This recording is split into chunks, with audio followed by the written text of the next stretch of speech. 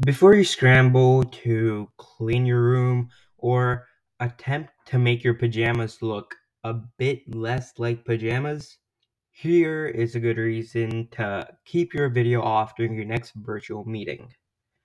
Reducing your environmental impact.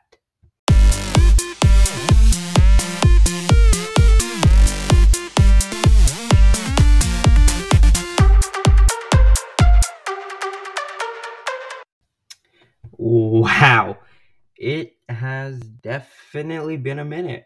But in any case, what's up, guys? Welcome back to Greenly, the podcast where you will find out that by limiting your screen time, you may just be helping the environment. Well, this had to be a good one. As the remote workforce continues to grow, web conferencing software has become the most important team communication tool in 2020 and in 2021 for that matter.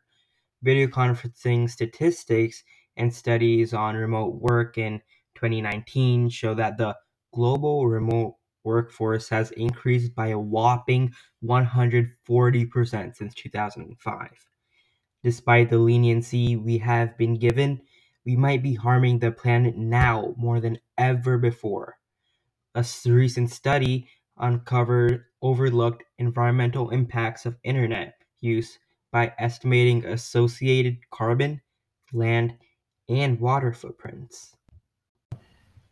Earlier today, I read an article about a team from the Massachusetts Institute of Technology, Purdue University, and Yale uncovered the impacts that internet use has on the environment. Now then, taking everything into consideration, and by everything I mean COVID, the lockdown, distance learning, etc., we have been significantly harming the planet day by day, especially since many countries have reported at least 20% increase in internet use since March 2020 due to the COVID-19 lockdowns. And now, getting back on track, the study found turning off the camera during Zoom or video meetings helps reduce a person's carbon footprint of the call by 96%. The study also found streaming content in standard definition instead of high definition can cut down carbon dioxide levels of the activity by 86%, which, if you think about it, is pretty significant when you consider there are millions of us watching videos from around the world, right?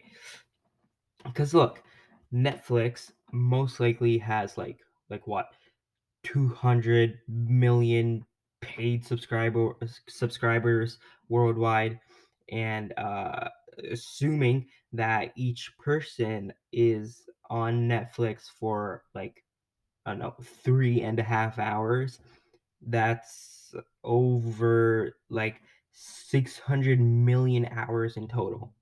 That's actually like insane. And you know what's even more interesting? I was on a Zoom call today, and I was increasing my carbon footprint.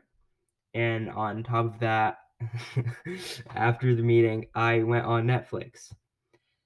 This is so contradicting, mainly because at Green Sleep, we are trying to help the environment. And well, here I am killing it. Well, anyways, aside from me killing the environment, which is not to be mentioned, if you compare the footprint of a car, which emits, I think, 19 pounds of CO2, but just an hour of video conferencing can create up to 10% of that.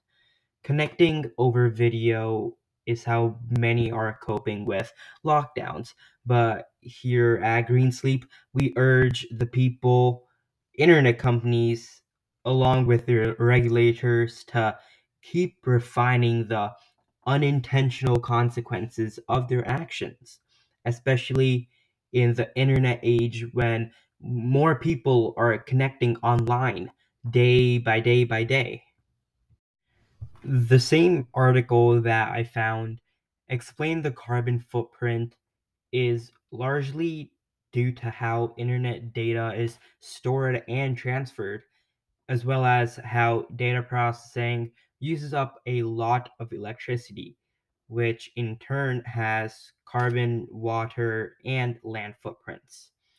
An online search emits about zero point 0.2 grams of carbon dioxide. You could perform like, I don't know, like 5,000 searches. That's almost 14 searches, I think, per day for an entire year before you hit 2 pounds of CO2. According to another study, the internet is responsible for roughly 1 billion tons of greenhouse gases a year, or around 2% of world emissions. A lot of us don't know how impactful our actions are and how much we can help by taking simple, very simple actions and small steps.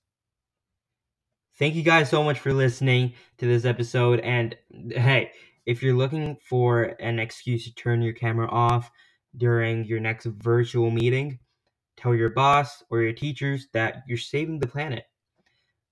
I doubt they'll understand, but hey, you know what? It's worth a shot. All right. Well, we'll see you next time.